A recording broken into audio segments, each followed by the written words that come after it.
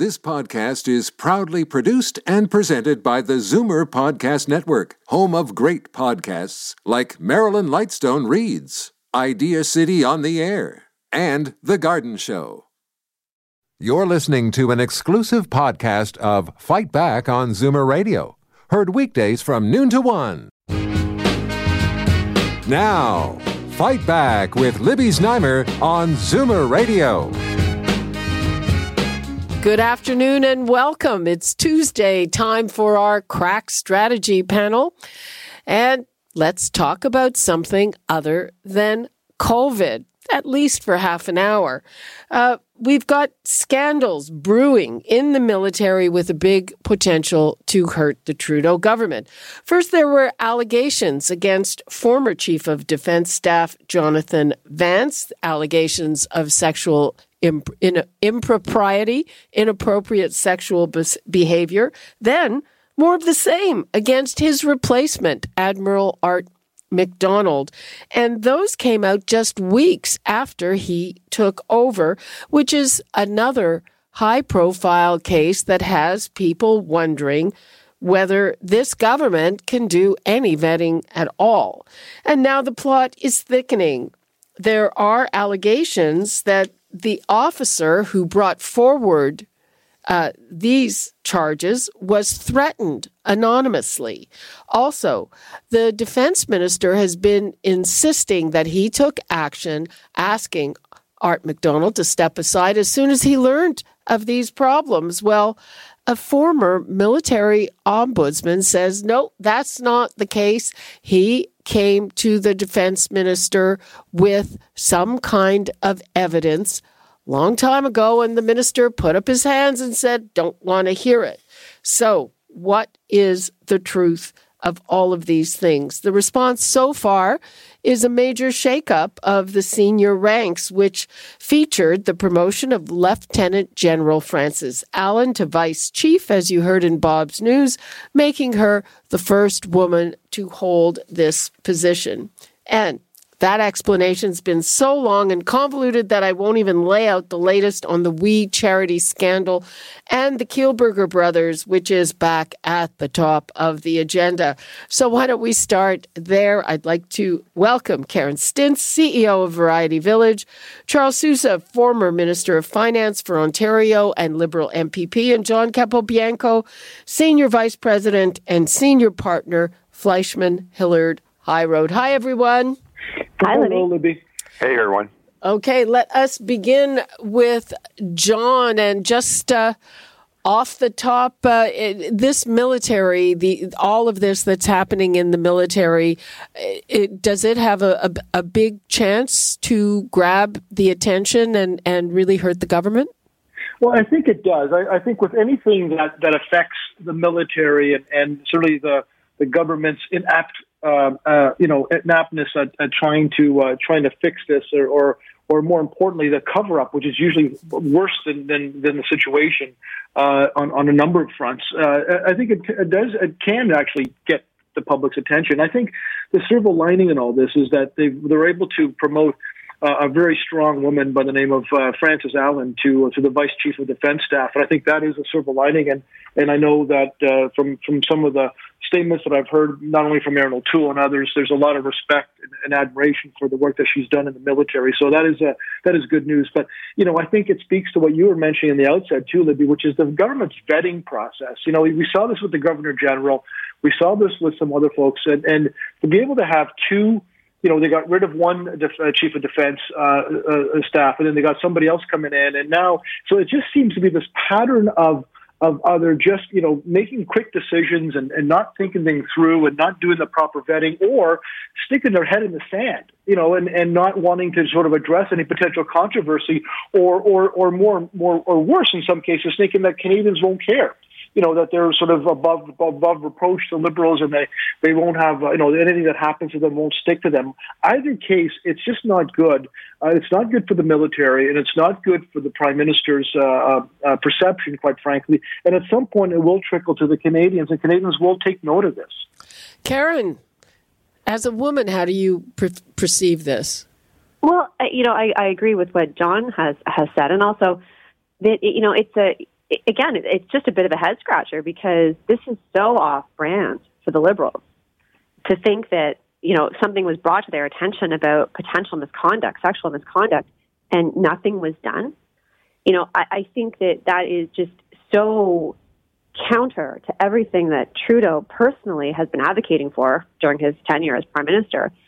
So the fact that it was taking place and it was brought to the attention of a cabinet minister and yet nothing was done to address it, and it was in fact perpetuated because the person who brought forward and I understand there's more to the story. Of course, there's always more to the story, but on its face, the government has taken swifter action with less in front of it than actually having an ombudsman say, I actually do have evidence, I just don't know how to proceed with it, and then to be told, no, don't uncover it.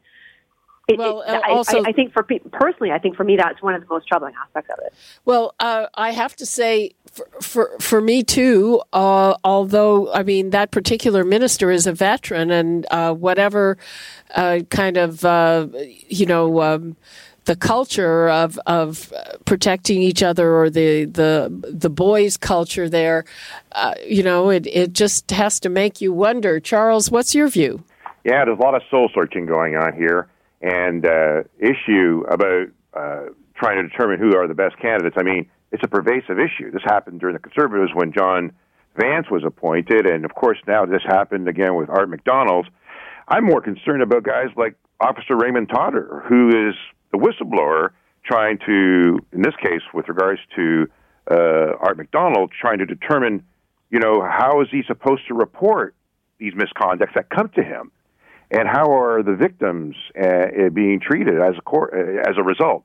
And this is a bigger issue just beyond the military. It's everywhere. I mean, it's in politics, it's in the military, it's in corporates, it's in churches, it's in charities.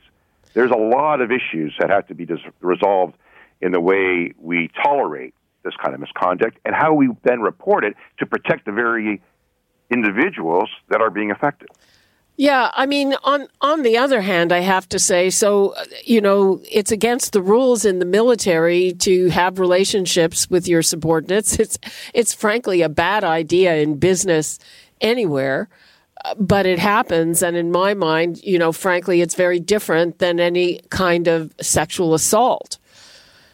Fair enough. And there needs to be a way to provide reporting and correction. I mean, in the military, there's this notion over the years in both Canada, the U.S., and elsewhere that it's kind of tough, it's how we are.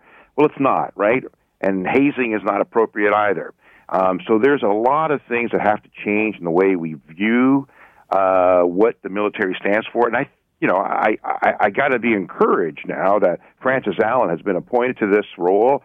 Maybe we'll have more women involved in the military. There's only about 16% to 20% are actually women in the military. This may encourage more to step up. I mean, we see some in the United States running for president. I mean, we need to encourage and to accept and to provide some degree of safety that these individuals won't be tarnished when they come out and start to highlight some of the misconduct that exists. I mean, the other thing is that even with that, I was reading, and I'm sure that she is extremely well qualified and well respected, but that the position wasn't vacant. The guy who was in it, and I did not read one way or another whether he was good or bad at his job, but both she in her immediately previous position and he were only in their new position since the summer. So this is kind of, I mean, I am sure that she is deserving, but this is kind of hastily done, like as a little Band-Aid. And to me, that doesn't smell quite right either, John. Well, no, and again, I think it's sort of typical of the Liberals and how they sort of deal with crisis communications, which is to say, oh, shoot, we've got a problem here. What do we do to need to fix it? Oh, here's a solution. Let's make this happen, or let's put this Band-Aid on this open gush of a wound. But in this case, I think, they rightfully looked at the situation and said, look, we've got to obviously make sure that we've got more women in leadership positions, which quite frankly, they should have thought about and should have had it as a general plan from the beginning, as opposed to waiting for a crisis to happen. But again, not to take anything away from Lieutenant General Frances Allen, I think she's going to be a wonderful vice chief of the defense staff, and by all accounts, from what I'm hearing, she was quite talented. So I think that's a good move. But again, it does speak to the problem that this is more of a reaction or a reactive mood than a proactive mood. And what Karen was saying about it is counter to the brand of this government. This is the prime minister that came in, was as a feminist prime minister, and he was going to be, defending women's rights and in politics and abroad. And we've seen, most of his women cabinet had to leave or left because of issues that came up through some of his dealings or his leadership. And then some of these issues. We saw the same thing with the RCMP. It was rampant within the RCMP, the allegations of sexual harassment, and now they're undergoing some review and investigation. All that to say, though, Libby, is I'm glad there's a third party that is looking at it. I think they've brought in an investigative committee, or at least commissioned one, to look into this. But without a doubt, to your question, this was more of a reactive, and I think, as I said early on, I think it's a silver lining in this through this mess is that we've got somebody in the capable hands of Lieutenant General Francis Allen. But it was a reactive move, not a proactive move, and they should be thinking much more proactively on strategy and how to get women more involved in not only the military but in other leadership roles. Yeah, and Karen, do you feel a little patronized by this kind of a move? I have two feelings. One is that we went through the Me Too movement, which was really wretched. It was wretched in so many ways. Number one, it's still going on, by the way, and it's still going on. And then there was a dismissal, I think, of it because maybe it had gone too far, and people were complaining for things that actually may or may not have been a power-based move, which is what this was. This is really about power and influence. It's not about a relationship. It's really about how do you use your influence and power with a subordinate, which is, what the entire Me Too movement was supposed to be addressing, and here we have it in our midst, and if the timeline holds, it was during that movement that this was brought to the attention of the defense minister. So for heaven's sakes, what's going on? Like, why, what is the disconnect between the words that are said and the actions that are taken? And, I hope that this woman is successful in her role. It sounds like she's extremely competent, and maybe this is her time to shine, and let's hope so. But it's just so frustrating because, everyone says the right words at the right time, and yet the actions don't change. And so what is it going to take for women to actually be able, during International Women's Month or week or day or whatever? We get a whole month now. How nice. Pardon me? I said we get a whole month now. How nice. Oh, great. We get a whole month to be overlooked. Yeah, I mean, it's just, the whole thing. And Charles, it comes back to the same issues that cropped up with Julie Payette. And that is, what is with the government? Can they not vet it? I mean, any one of us who has ever hired anybody, we can do that. It's not that hard. Yeah, and that is an issue. I mean, there is a lot of desire to have more women in leadership roles. The notion of this power struggle that existed in the military and the chain of command that made both of these women victims in politics and elsewhere. I mean, John, there is work being done to try to have more representation of women in cabinet, more representation in the Senate, and even women on boards and corporates through the Securities Commissions, trying to find ways to encourage. And in fact, we note that when there are more diversity and more gender diversity on these boards and so forth, they outperform in other instances. So that is important as an economic situation as well as a societal issue. But what do we do to vet proper people to those roles? It's always going to be a challenge, be it men and or women. And obviously, we are seeing that here. Let us turn to the WE charity scandal and the Kielburger brothers. Controversy.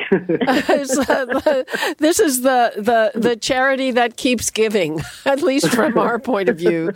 So, since the whole first round of it, they've been coming under fire for what I would call fraudulent practices where, donors give them money for specific purposes. And we had this quite tragic story of Reed Cowan, a donor whose 4-year-old son died, and he raised a lot of money to put a school in Kenya in his child's name, and then finds that the plaque's taken off and somebody else's name has been put on it. And then we hear from former staffers that this was a common practice, that as soon as donors came to visit, things were shined up and their name was put on things and taken down. And so they're summoned, and their first reaction is, hey, we're not coming. We don't have to talk to you. And they changed their minds.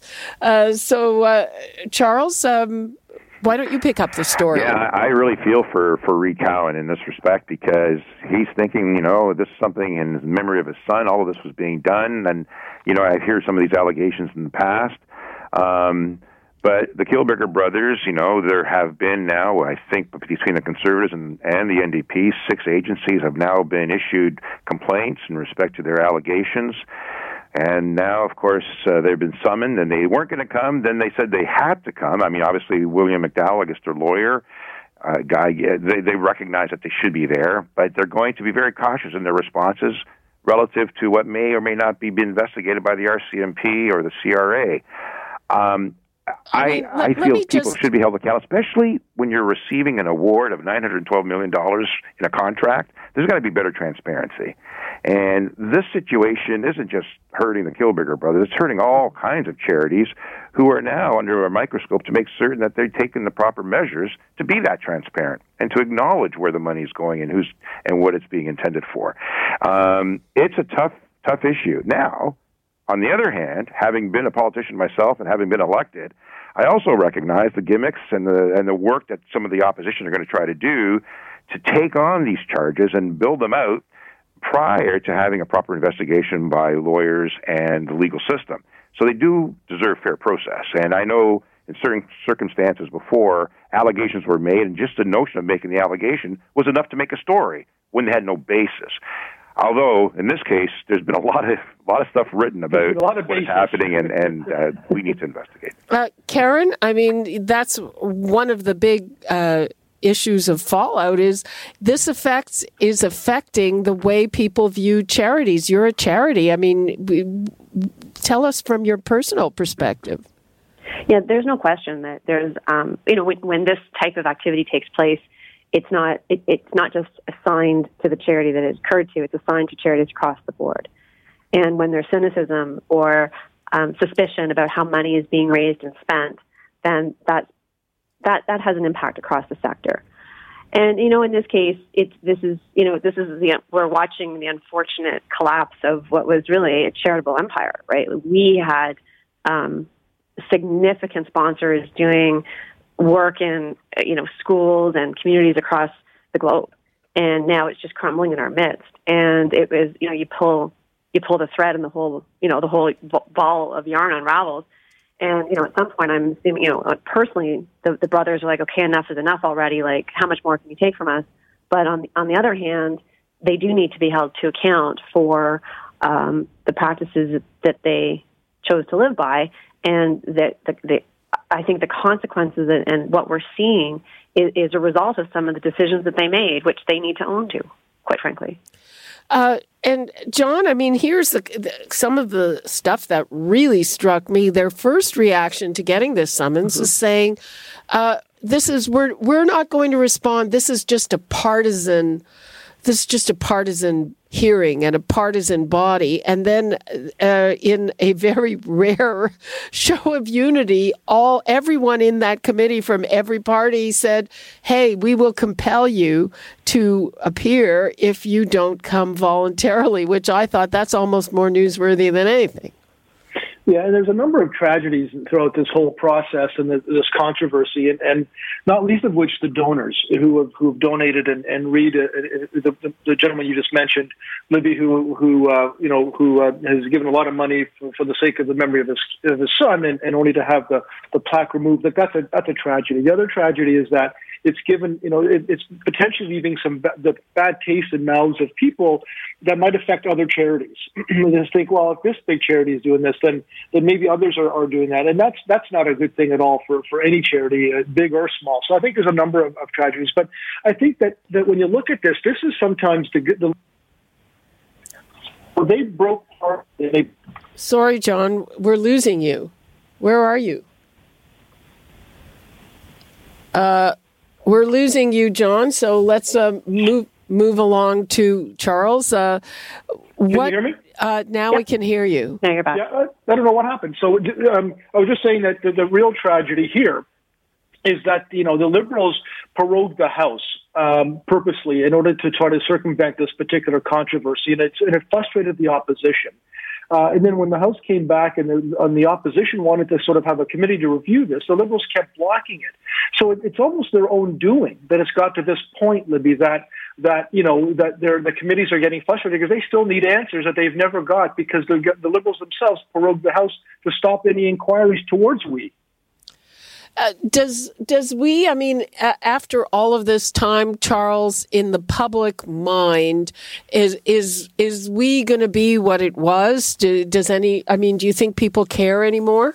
Yeah, I think people do care. And I think this will be the downfall of we, to the extent that they're being challenged for their integrity of their operations. I mean, the success of these two young men, especially Craig as an 11-year-old who started the program, both of them are members of the Order of Canada for the efforts and the work that they've done. And I've attended many of their events, and I've been there with leaders and captains of industries, and Bill Clinton was at one of the events, in fact. And these were admirable individuals representing Canada on the world stage as young people making a difference. Somehow or other, things caught up to them. And part of the problem I find is you have to be accountable. You got to be transparent.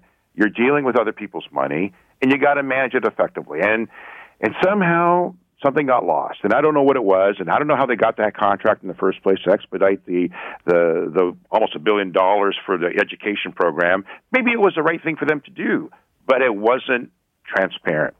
And it's going to matter. It's going to matter to other charities. It's going to matter to this government. They're going to go through their committee hearings. They're going to determine what activities happen. They'll be cautious about their responses because of, they'll cite legal separation between politicians.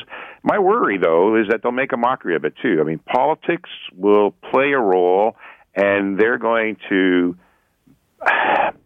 sort of blow up some of the issues more than may have been, because these people do have rights. I mean, there's a fairness issue that also has to be attained to. So you got to give them the benefit of the doubt, but I tell you, it smells bad. It smells bad. Well, right, because they said they will only attend with counsel and they won't answer questions, I guess, that will incriminate them in criminal inquiry. Now, one thing I want to put on the record, Charles, you said you've attended their events. My first encounter with them as a reporter was way back in the 90s when they sued Toronto Life. And I found from the beginning, from the first time I had a look at them when they were kids, there was something I found profoundly off-putting about them that I still find profoundly off-putting about them and insincere. So now it's been proven, Libby. It's been proven, but from the beginning. You're not the only one, Libby. Pardon? There are a number of people. I have my kids. They've had opportunity, and they've chose not to proceed in respect to the organization. They went off to do their own in another way. I don't know the makings of the individuals or their families, and you do hear the stories of some of the real estate holdings and other things. There's a lot here at stake for them and for the donors who have, and there's so many of them. There are so many donors who have participated in the various levels of government who have supported them. Karen? I've never had any dealings with WE, but there's no question that it was a very influential charity. Yeah. And, as Charles and John pointed out, I mean, they could go anywhere they want, do anything they want, call anyone they wanted. And, and again, I guess, you rise too quick and too high, and then the fall is that much greater. But certainly, I think all charities do need to pay attention. And I think that, again, and to John's point, too, which I think is very accurate, like the Liberals, they spent so much time not having these hearings take place, that now it's a bigger issue than it probably needed to be if they had just allowed the hearings to unfold at the time. But, I think that the story, it will die out because, again, other things are mattering to people now, and it's a bit old. But it is still something we need to pay attention to. Okay. We are only have a few minutes left, so we're opening up. If you look at the numbers, the numbers are going back up again, not down, but we're opening up limited capacity. And Karen, while we're talking to you, so you've already been open for about a week, and now businesses are opening. What's your read on that situation? Well, we've opened on a limited basis for people with disabilities, so we're still not even at, and we're not that busy. We have limited hours, so we're at the 25% capacity, and so far everything is smooth. We've, the community is very, very pleased that we are open, and they are coming back and expressing that that they look forward to coming back, in even greater numbers with even greater access. And it is tricky because, but the last thing that I think everyone is in agreement that we can't open and close again. And so, however the process works, that we're allowed to have limited reopening, it can't be at the expense of open, close. And so, and I think you're going to talk about the vaccines later on the show. Yeah. That vaccine distribution is so critical to the health of so many businesses and the economy. And also to the question of whether there's an election. Before we go, very quickly, Charles and John, do you think there will be a spring or summer election? Charles. Go ahead, John. Okay, John, you go first. No, I was just going to say I doubt it. I think that if the vaccine, it might be still too early and too soon to get people's anxiety levels higher or people feeling good by spring and by summer. I think if there's going to be one, there might be one in the fall, but I think it's looking less likely there'll be one in the spring. Yeah, I'm not too encouraged by it. I don't think there's an appetite for anybody to have an election just yet, and no one is in real good position to host one or at least fight one. That's my thinking. The vaccines are in now, so the federal election, they won't base it on that. They may base it on the distribution of those vaccines, which is a provincial matter, and that's still challenging. Well, they're pointing the fingers at each other. Exactly. And every day I hear such big numbers that they mean nothing. 1 million gajillion vaccines are coming. They're not here. They're not in people's arms. So there we go. I live in Mississauga, and we're still in a shutdown, or I guess whatever zone it is still modified. But there's no vaccines. There's no clinics. There's opening up clinics everywhere else, and we have a high incidences in the Peel region. Wait, it doesn't fathom that we don't have more doses coming in this way. Well, you're one of the bright lights because Trillium is vaccinating people. Trillium is doing a good job. Yep. That's like about the best that we're getting in Toronto. It's really not good. Peel region is better. Oh. Well, it's fun. I guess it depends where you come from, because people in every region feels that they're not being served effectively, and they want more. Bottom line is, get these things in people's arms. Get the pharmacists and the doctors. Get these things out, especially the ones that don't have to be in refrigeration to that extent. Yeah. And now that they've got the vaccines coming, Libby, hopefully that will be the case. Hopefully, but, I promised not to talk about it in the first half hour. We are at 12:31, but please don't get me going on this. I will be talking about it in the next half hour. Thank you so much, John Capobianco, Karen Stintz, and Charles Sousa. Really appreciate it. Nice chatting with all of you. Thank you. Thanks, everyone. Okay. Bye. We are going to take a break, and when we come back, then we're going to talk about the vaccines. We're going to talk about some very encouraging numbers on what the vaccines have been doing, and maybe some not so encouraging ones when we return. You're listening to an exclusive podcast of Fight Back on Zoomer Radio. Heard weekdays from noon to 1. Fight Back with Libby Znaimer on Zoomer Radio. Welcome back. Yesterday, the stay-at-home order was lifted here in Toronto, Peel, and Windsor-Essex, and non-essential retailers are allowed to open at reduced capacity.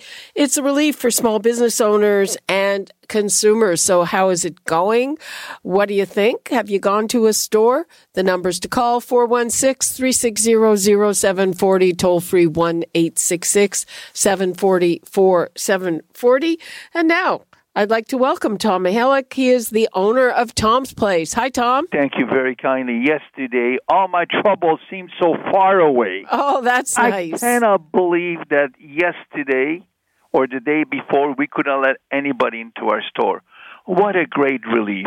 What a great relief. You know, all those, I gained about 10 or 12 pounds in the last few months because of the lockdown, but I feel so much lighter now that I can allow a customer to come into our store. Well, I know at least you have clothes, Tom. You can easily find something in a bigger size. Yes, I definitely can. And I know there are some restrictions, and we still have to be careful. And we know all the COVID protocols, and it's in place in my store. They always have been. Tom's Place is a much bigger store than people think it is. It's on 2 floors, and we have 20,000 square feet of spectacular merchandise, and it's been locked up. And, you know, we have customers that are walking on the street, and they're coming in and saying, Tom, thanks God you're open. Thanks God you're still here. Of course we're here. But a lot of businesses are not as fortunate as us. True, Tom. Let me ask you, Tom. Did people come yesterday, and what was their mood about coming into the store? And yeah, it's a one-off store, so it's not like going into a mall and all of that stuff. We sold yesterday 3 suits, couple of sport jackets. We sold some sweaters. We sold some belts. We sold some socks. And for us, this was a big deal. It was a huge, huge deal that actually customers can come into the store and try the clothing on. And that was the key to us, that we couldn't allow customers to come and try it on. We sell tailored clothing. It's sophisticated. It's extremely well made. I just can't put it in a box and give it to a customer. It's got to be tried. We have to do the alteration. So people were happy. They were excited that there's some normalcy back in their life. And we live in one of the greatest cities. And the people that shop in our store are the finest people in the world. And, you know, they like to go out. They like to come down to Kensington Market. They like to come into Tom's Place and say hello. I'm so proud that after 100 days, we're able to allow the customers to come in. And you know what? Even with stuff that would be okay. I mean, yesterday I got home and I found a package of some jeans that I bought online. Well, I opened it and, it was not remotely what I ordered. And I know that even to do one of those by mail online returns, it's probably going to take a couple of months till it all gets sorted out. And it's a pain. It's easier to go into a store and try them on. I had the opportunity to mail out a few boxes at the post office, and I took them to the post office, and we sent some clothing to some of our friends and customers who called in. And at the post office, the people that work, they were telling me that the lineups are big because people bought way more than what they needed, and they had to send it back. It does not work in all cases. There's nothing like shopping for yourself, touching the fabric, feeling the fabric, trying it on. And, and sometimes you might like something, but it's more than what you wanted to spend. At Tom's Place, we can make deals. Okay. At Tom's Place, we do give deals.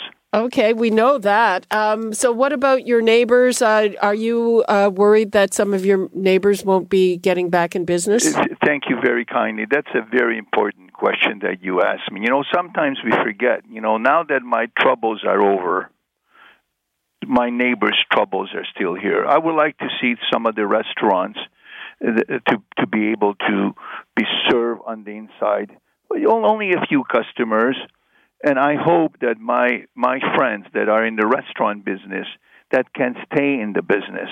A lot of them are right at the last legs, but the weather's getting better, and that gives them a lot of hope that maybe the virus will it's not going to go up.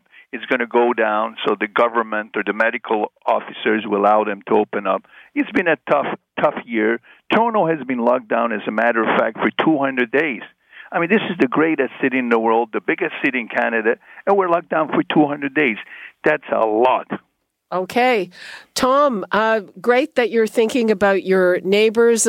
Glad to hear that it's going well for you, the reopening. Thank you so much for being with us. Thank you for the opportunity. I'm so proud to be talking to you, and small businesses need a voice, and thank you for allowing me to speak for all of us. Continue the great work. Okay, thanks so much. Thank you. Okay, we are taking another break, and when we come back, we will have those encouraging numbers about long-term care and some other numbers, maybe not so great, when we return. You're listening to an exclusive podcast of Fight Back on Zoomer Radio, heard weekdays from noon to 1.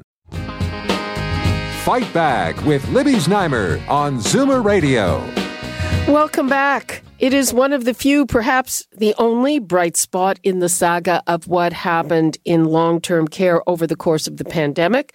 The death toll here in Ontario is staggering 3,748 souls. But now that residents in care homes have been vaccinated, at least with a first shot, that death toll is falling off. And a brief by Ontario's COVID-19 Science Advisory Table shows that prioritizing long-term care residents for vaccination played a critical role. So here's what they calculated. They said that by doing what we did, that more than 2,100 additional infections were avoided, and there would have been more than 250 deaths, hospitalizations, and 615 deaths. In terms of the staff, doing it the way it rolled out, 590 infections, 8 hospitalizations, and 1 death were prevented. Now, would I say that that's good? But yes, long-term care was prioritized, but there were caveats. First, there was the idea that the vaccines couldn't be taken into homes, even though that was happening in other jurisdictions. Then General Hillier ordered speed above perfection, and lots of hospital workers, including some that didn't have any public-facing roles, got the jab before vulnerable elderly. So I also have the question of how many more lives could have been saved. So let's start with the positive. I'm joined by 2 of the brief's authors, Dr. Peter Juni, who is scientific advisor of the province's COVID-19 Science Advisory Table, and Dr. Paula Rochon, a geriatrician and senior scientist at Women's College Research Institute. Thank you so much for joining us. Good morning. Good morning, Hi. Dr. Juni. Hi. Let's start with Dr. Juni. So what were you trying to show with this brief?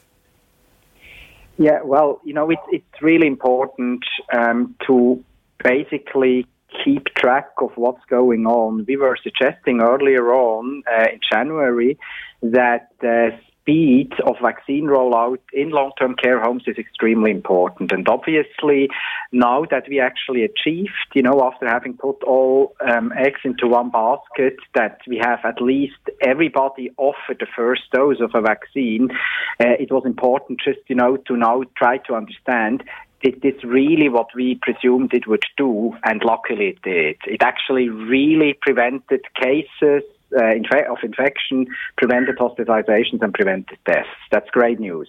Mm-hmm. Dr. Rochon? Yeah, I think as you started out by saying, this is one of the good news stories that we've had, since the pandemic started. The devastation that's happened in long-term care, has been something we've heard so much about. And to be able to see, as we did here with these data, the benefit of the vaccine in reducing the cases, the hospitalizations, and the deaths, not only in the long-term care residents, but also among the staff. I mean, that was such an important message that came out of this brief. We also found that, and we also showed as part of this brief, that the public health measures that were implemented also were beneficial in helping with reducing these numbers. So there was just very, very good news that came out for people to show that, the vaccine works, but also the public health measures that we've been doing have been working for this really vulnerable population. Dr. Juni, am I being churlish? Because my recollection of the way everything rolled out was that, yes, long-term care was prioritized, but a lot of people got their jabs ahead of long-term care residents for various reasons. The ones I cited, I've seen a number which said that between the time the vaccines landed on December 14th and in February, when they were starting to be vaccinated, there were an additional 1,200 deaths in long-term care. Did you look at that at all? In our previous brief that actually looked at the impact of speed, of the rollout in Ontario long-term care homes, we looked into that, and it's clear, that the faster you are, the more cases you prevent, the more deaths you prevent, and the more hospitalizations you prevent. Look, you need to look into that from a glass half full perspective right now. I don't think that everything was ideal at the very beginning, the way this looked, but then people really prioritized. Despite the fact that we had, limitations with vaccine doses, people really prioritized long-term care homes and also retirement homes, and this really paid out. Could it have been more ideal? Of course, it always can. Life is less than ideal. There were hiccups at the beginning, but I believe that it's still, important now just to focus on what we achieved, and this really contributed big time to resolving the most challenging problem this province actually had. So I'm still very positive. Could it have been better? Perhaps, yes, I agree with you. But it's still really, really pretty important now to acknowledge, okay, one thing that can be checked off, and we now need to continue to try to get this done as good as it gets. Okay. I take your point. I know that sometimes I can be too critical, but Dr. Rochon, here is what is worrying me now. So we're still in phase one of priority, and we have a whole smorgasbord of people who are on the priority list. From the way I see, when I look at the countries that have been extremely successful, and also the guidance from Theresa Tam and people like Bonnie Henry, they say prioritize age. And if you prioritize age, you prevent the most death and severe illness. Now, some of the decisions that have been made now, intentional, unintentional, at every level, province, local public health, and national decisions, are pushing people who are over 80 towards, I wouldn't say the back of the line, but they're not the top priority. There are all kinds of other people that are getting vaccinated, certainly in Toronto, easier here. So I'm afraid that whatever the lesson is in your report, which is very positive, it's not being heard for people who are basically in the same cohort. Well, I think our report, going to the group that was most at risk for death and poor outcome, that was really showing it worked was so important. But coming out of that, I think it also speaks to the fact that, as you're sort of alluding to, that we need to make sure that we get this out to the many other older, vulnerable people who are out there in the population more broadly. So it is extremely important to get it as soon as we can to this older, very vulnerable population.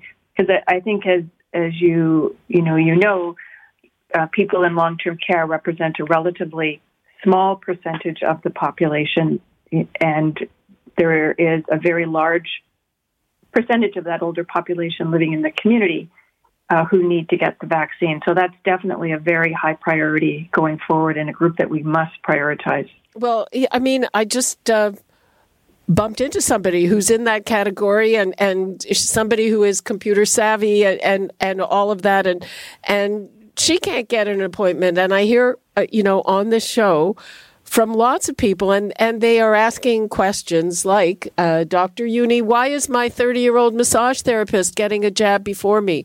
Why is a strapping 25-year-old police officer getting a vaccination before me? Dr. Juni? Well, first of all, we need to keep in mind we are not those who are responsible for implementation. I know that. I absolutely know that. But, there are two aspects which are really important. First of all, age is extremely important, and the province clearly prioritizes people aged 80 plus, which is great news. Now, there are other aspects which are important too. Also, if you want to prevent infections from being transmitted and the pandemic from being out of control, and this is that you also look into the neighborhoods that are most burdened by the disease. If you start actually to vaccinate there too, you actually decrease the burden also considerably. If you are a 55-year-old person who lives in a real high-risk neighborhood in Ontario, your risk is actually as high as about, in 1/3 of people aged 80 plus in the province to be hospitalized or die from COVID-19. And I think we need to acknowledge that too.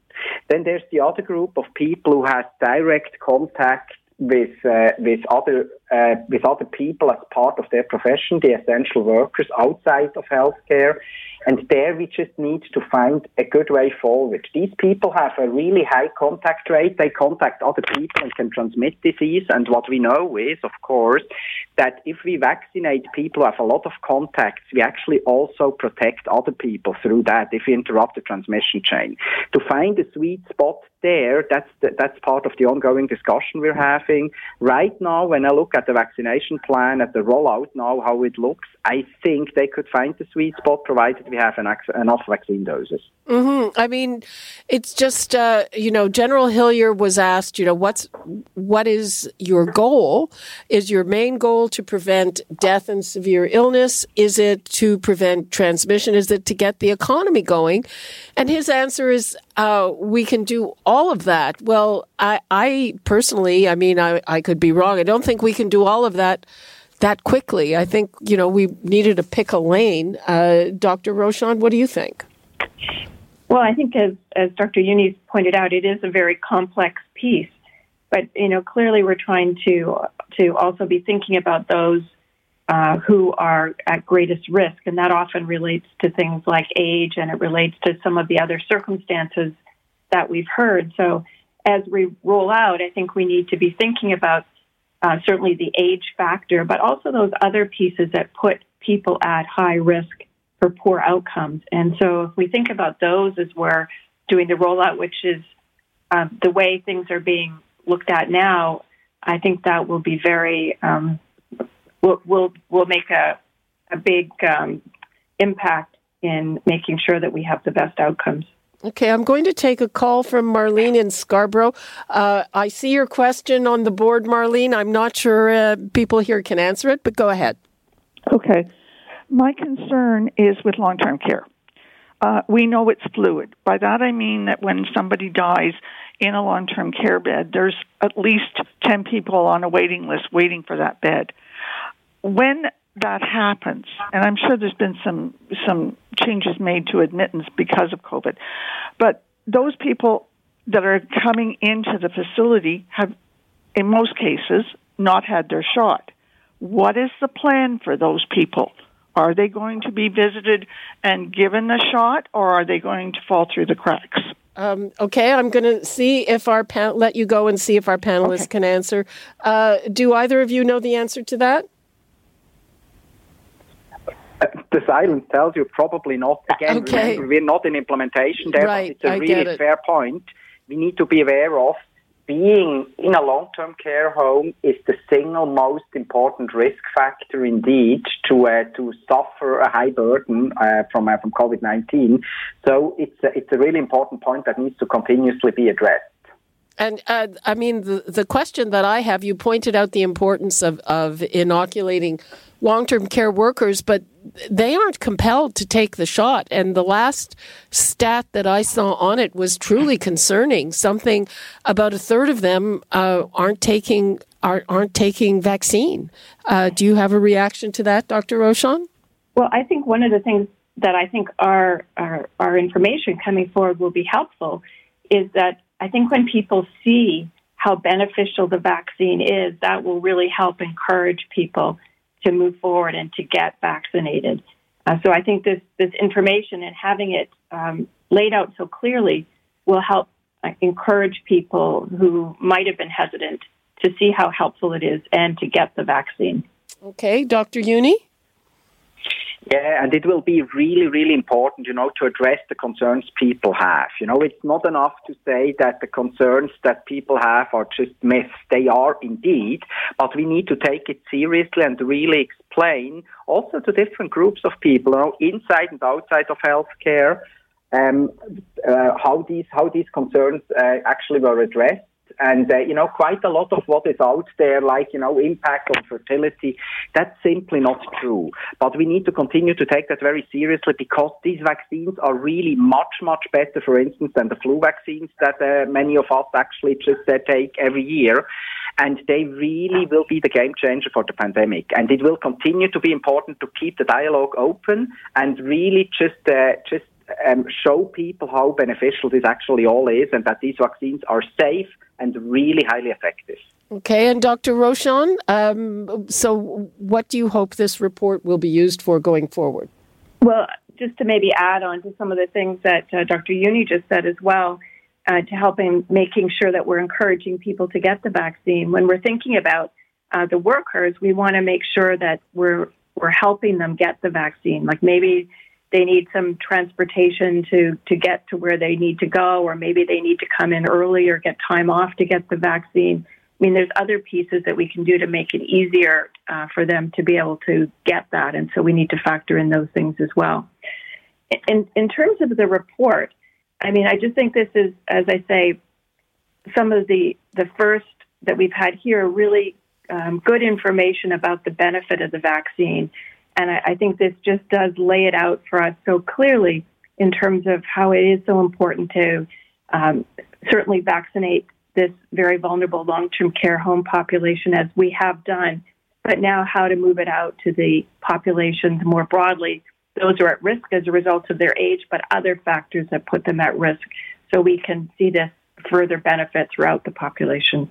Okay, that is all the time we have. Thank you so much, Dr. Paula Rochon and Dr. Peter Juni. Very much appreciate your time. Thank you. Thanks a lot for having us. Okay, and that is all the time we have for today. You're listening to an exclusive podcast of Fight Back on Zoomer Radio. Heard weekdays from noon to 1. This podcast is proudly produced and presented by the Zoomer Podcast Network, home of great podcasts like Marilyn Lightstone Reads, Idea City on the Air, and The Garden Show.